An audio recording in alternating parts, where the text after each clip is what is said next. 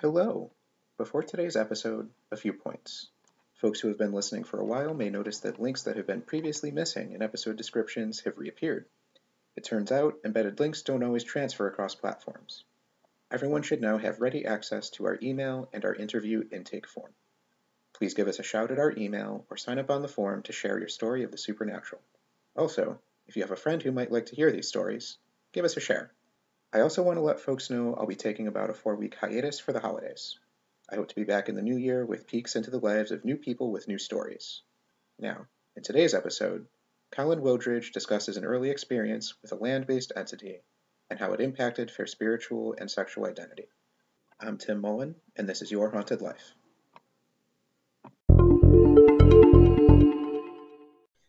Today's guest is Colin Wildridge. Colin, could you tell us a little about yourself?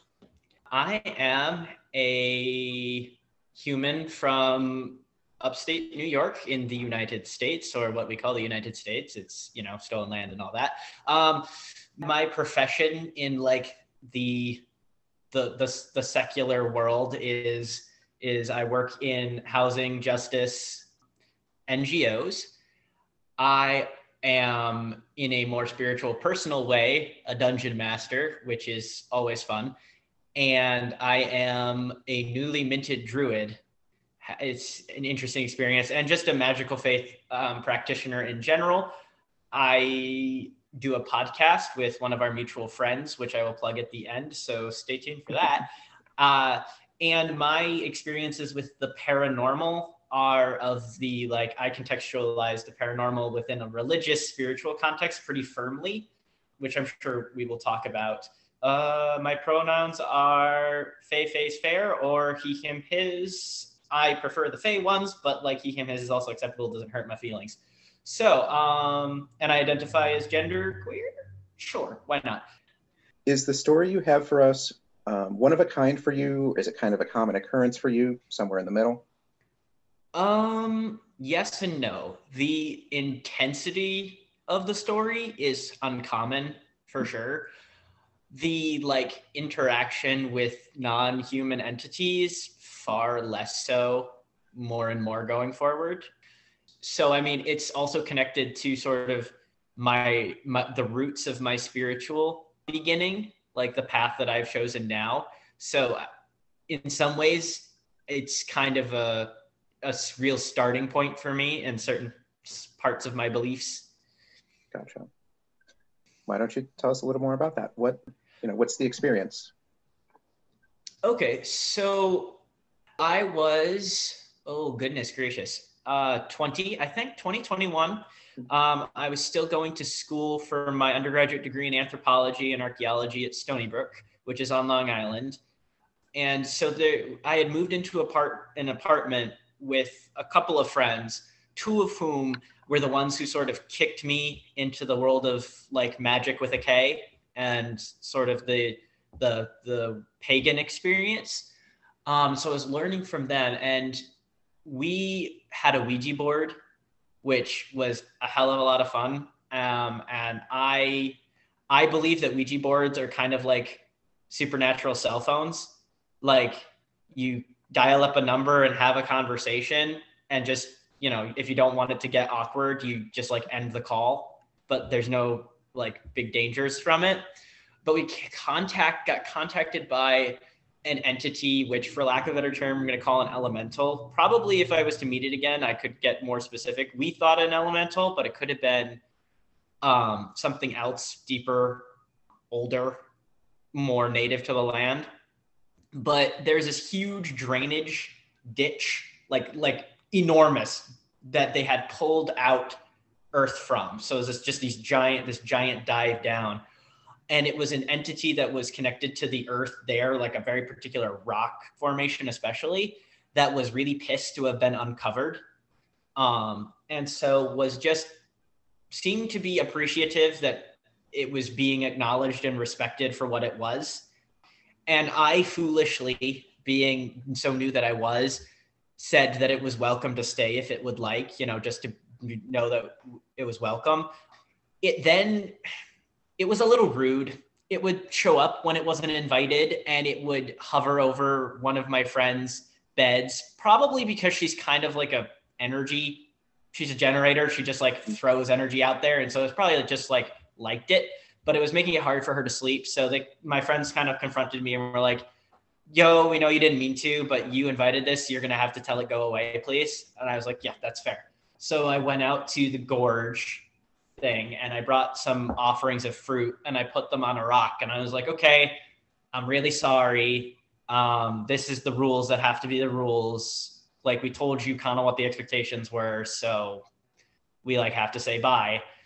And I just kind of listened, trying to feel out, is anything going to respond? And off of the top of this like flat rock, the orange that I offered just like got slapped to the side with enough force to like go flying without like wind or any shift in the rock or whatever. So I was like, okay, someone's in a bad mood. I'm going to say bye now. Sorry.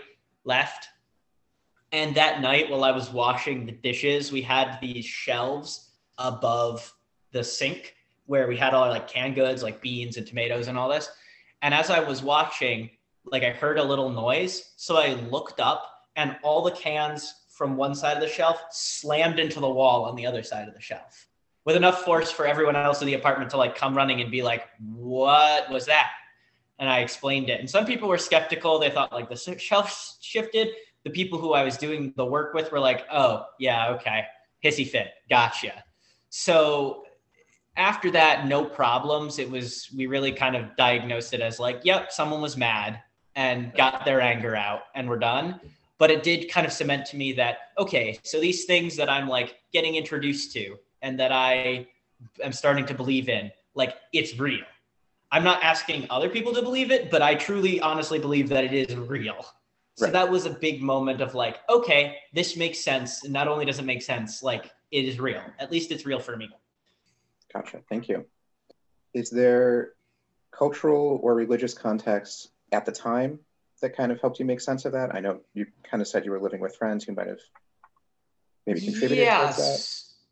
So at the time I was getting into like paganism. So the like polytheistic and magical faiths that sort of embrace the idea of many different non-human beings that just naturally inhabit the world. So for me, it was like a confirmation of these beings exist and I interact with them. And therefore I need to like learn what I can learn about this. Looking back on it, my view was not as refined as it is now.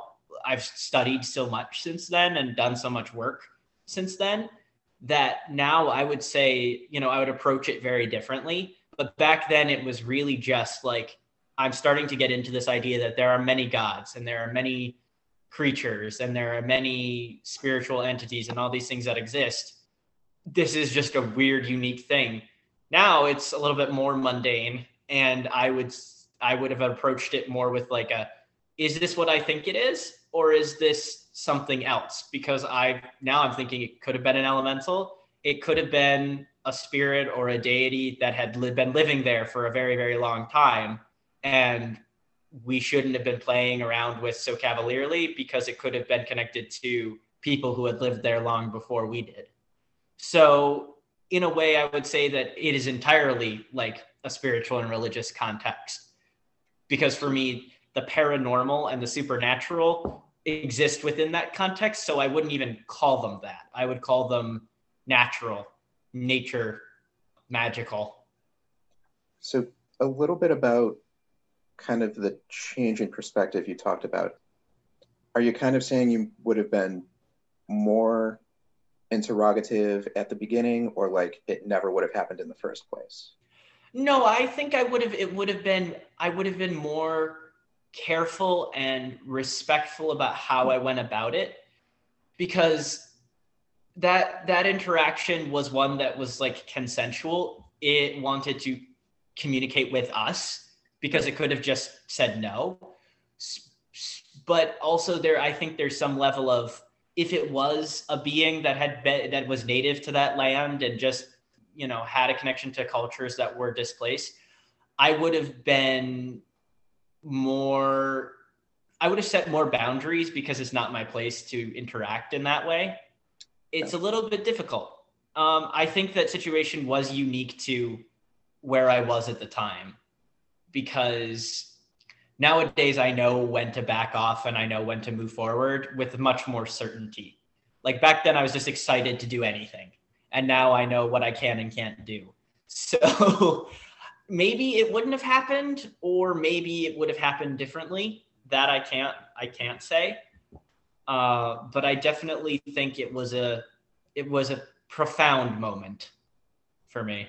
So you talked a little bit about, that kind of helped launch you onto a spiritual path. Where has that taken you? What meaning has this contributed to your life? Yeah, well, I mean, I had been starting down the trail, but this sort of cemented for me that I was it was worthwhile to pursue, that it existed and it was there for me to explore. So from there, I've really developed my way from going from what I would call sort of a introductory pagan perspective to a much more culturally specific spiritual practice. So back then I was just starting to work with deities and concepts, mostly derived really heavily from like Wiccan practice to a degree. And since then I have really developed, like, I have a very specific cultural Gaelic context to what I do. With the universalist idea, I believe all deities and spirits and such exist. They don't all speak to me, and it's not really my place to speak to all of them. Right. So like I said, I've kind of started this druidic path separate from like organized druidry. I have spirited disagreements with how they operate. Okay. Mine is more about this sort of path of cultural heritage reclamation. So especially for white folks in the United States, a lot of that situation is giving up heritage. And so my path is the magic of reclaiming it, not rebuilding it because it can't be rebuilt per se, but finding that path and making a future for it. And I really center myself in that context. I was probably more universal back in the day, but since then it's really been my life's goal to continue doing this work and building a new culture and finding what fulfills me and the roles that fulfill me. I have to admit, I have always had sort of a spiritual calling to some sort of faith leadership. Back when I was raised Catholic, so I thought it was priesthood. Right. But since then, I've kind of realized it's a more communal, magical place. I can't quite say what that looks like now or in the future, because some of what makes it so intriguing, so worthwhile, and so powerful is the uncertainty and the fluidity of the practice and the approach. But generally, the way I would characterize it is like the crone path that Ian and I have created. Ian being, for your listeners, Ian being a mutual friend of ours who also practices in a similar tradition to myself. We're kind of partners in that endeavor. I would also say that it's deeply influenced, like my queer identity was also developing strongly at that time. And it's kind of tied the two together. So both my like queerness and my spirituality are knotted up in ways that I don't think I would ever intend to unknot them. So that's kind of, I hope I answered the question. I think you did. I think that's a lot of really good context. I don't want to get into necessarily like a topic that you have built an entire podcast around. Could you talk a little bit about that intertwining of a queer identity with your spirituality? Sure. So for me, it's the idea that, so I'll preface this with like, just so, if you're all listening to the podcast, you're listening to it for the spooky scaries, probably. I don't really believe in ghosts in the traditional, like how America generally portrays ghosts. I believe that most spiritual entities are not ghosts. like most hauntings, I think, are either rational things like decay, psychology, etc., or they're fair folk or natural beings that are not human that live in places. And some of them like actively make it their like fucking with humans is fun for them, especially humans who just kind of come in, bop around, and like if someone waltzed through your living room and you had the capacity to be invisible and fuck with them, I can't say that like I wouldn't. So That's fair. especially like, and this is not shade on someone who you've lovely interviewed who is a ghost hunter, but like especially the ghost hunters, probably she does not, who are like antagonistic just to get a reaction. I've watched those ghost hunting shows and been like, you deserve to be punched in your fucking face. You do not walk into someone's house and insult them. No, bad.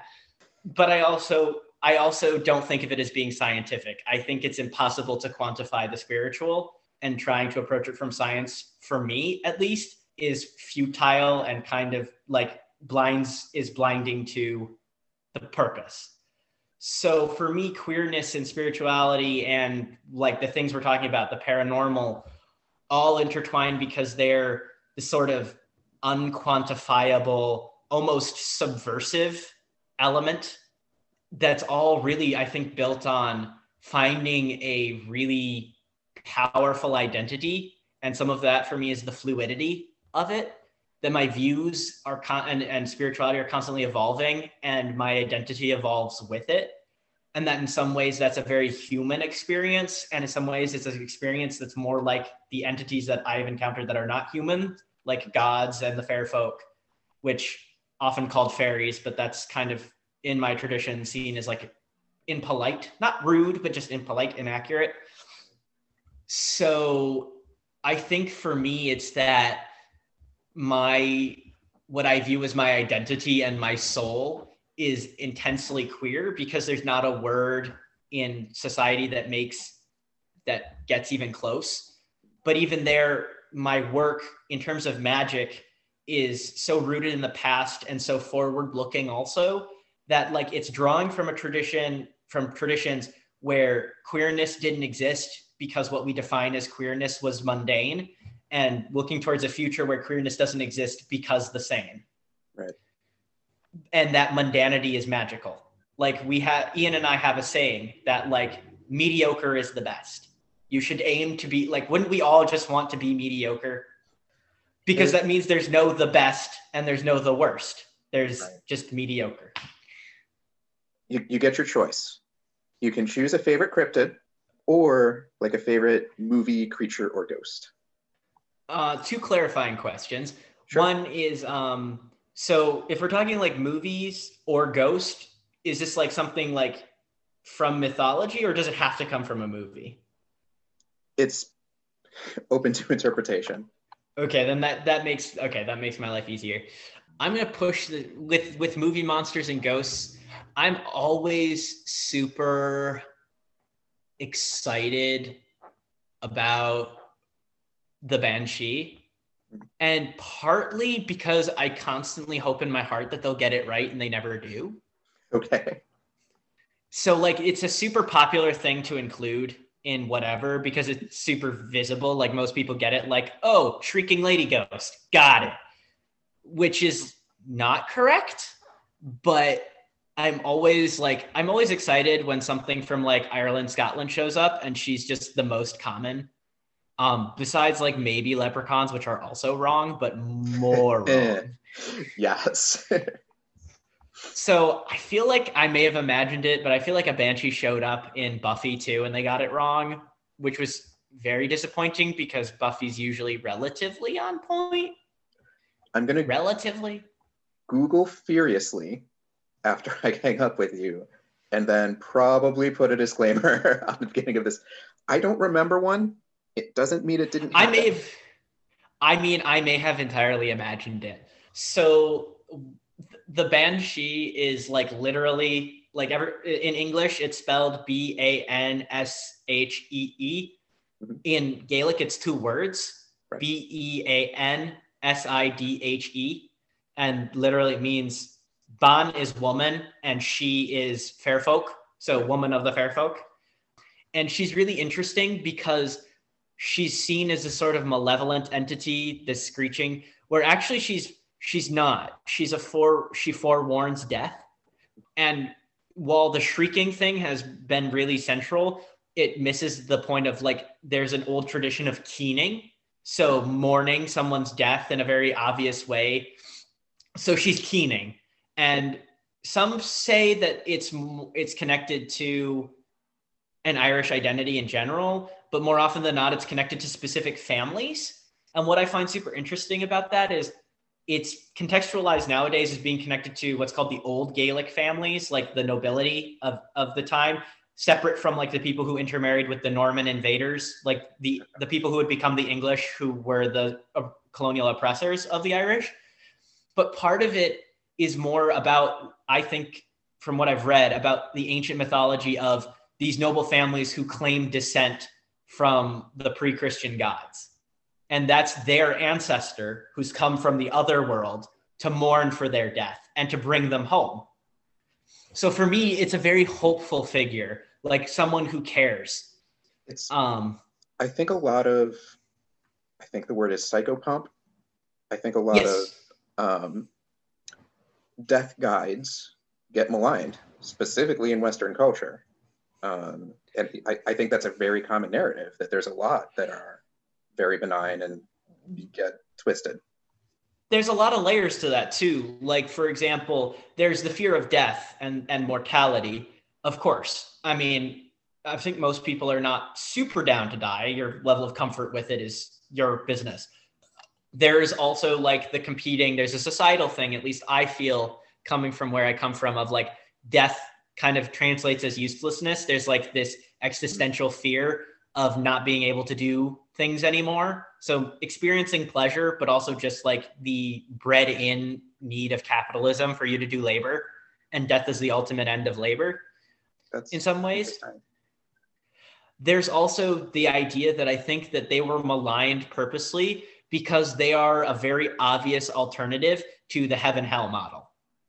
They are taking you somewhere else. So in the case of the Banshee, that could mean like the other world, the ancestors. It depends on what you believe in, but I really like that idea of someone who's part of your family that cares enough to mourn for you and come back for you. I can't claim any connection to the Banshee. I have some Irish ancestry, but very little, and probably very peasanty. Right. And I'm more Scottish than anything else. So there's that. But I find her to be fascinating, and psychopomps, like you say, in particular, and just how profoundly badly she's represented, which I mean can go for a lot of creatures, but it's always kind of an artful, like I always find art in misrepresented like movie monsters, because back in the day, a little bit less so, there's more like the common custom thing, but nowadays it's almost like, I'm not asking you to do like academic research, and this is a slightly different situation than like telling someone to like educate themselves about like societal issues. This is literally like a 10-minute Google search. Yes, it is. Because it's not like you're going to find necessarily like the worst information. Like I always like, I'm like, I don't tell people generally who don't know to like Google queer things, and like you could find something like really wrong and damaging. Yes, you can. When it comes to like the Banshee or a vampire or something, like this is enjoyable research. Like go in, immerse yourself in it, and look like, where does it come from? What does that say it do? You know, and if you have conflicting information, there doesn't have to be a right answer, which is not always the case. Exactly. And so I watch it, and on the one hand, I'm slightly offended. I can't be too offended because my research, my understandings of things is always developing. I'm always researching. But there's also some sort of like artfulness to the ignorance that I'm like, not only did you not look, you don't care you didn't look, and it shows. And I kind of am impressed by the chutzpah. I have seen some, I think calling it appropriation is fair. I have seen some appropriations that were used in an artful way to tell an interesting story. Did you have to call it that? Maybe not. Let me take this opportunity to say thank you so much, Colin, for coming. and talking with us. Do you have anything you'd like to plug on your way out? Oh, absolutely. So I am one of the co-hosts of the Crone's Porch podcast with my friend Ian. We are a magical faith podcast that focuses on the sort of cranky, queer, cultural heritage-y approach that we take to our magic. We used to call ourselves a pagan podcast, but we have since sort of abandoned the label of pagan in our lives. You may still find us under that category. We're on Spotify, Apple Podcast, Anchor FM, Links and episode description. We release episodes. We have a monthly regular episode, and then we have holiday specials and sometimes some bonus episodes that we put up. Generally, we post every 2 to 3 weeks. Okay. We have quite a few episodes already out, so if you want to catch up, that's great.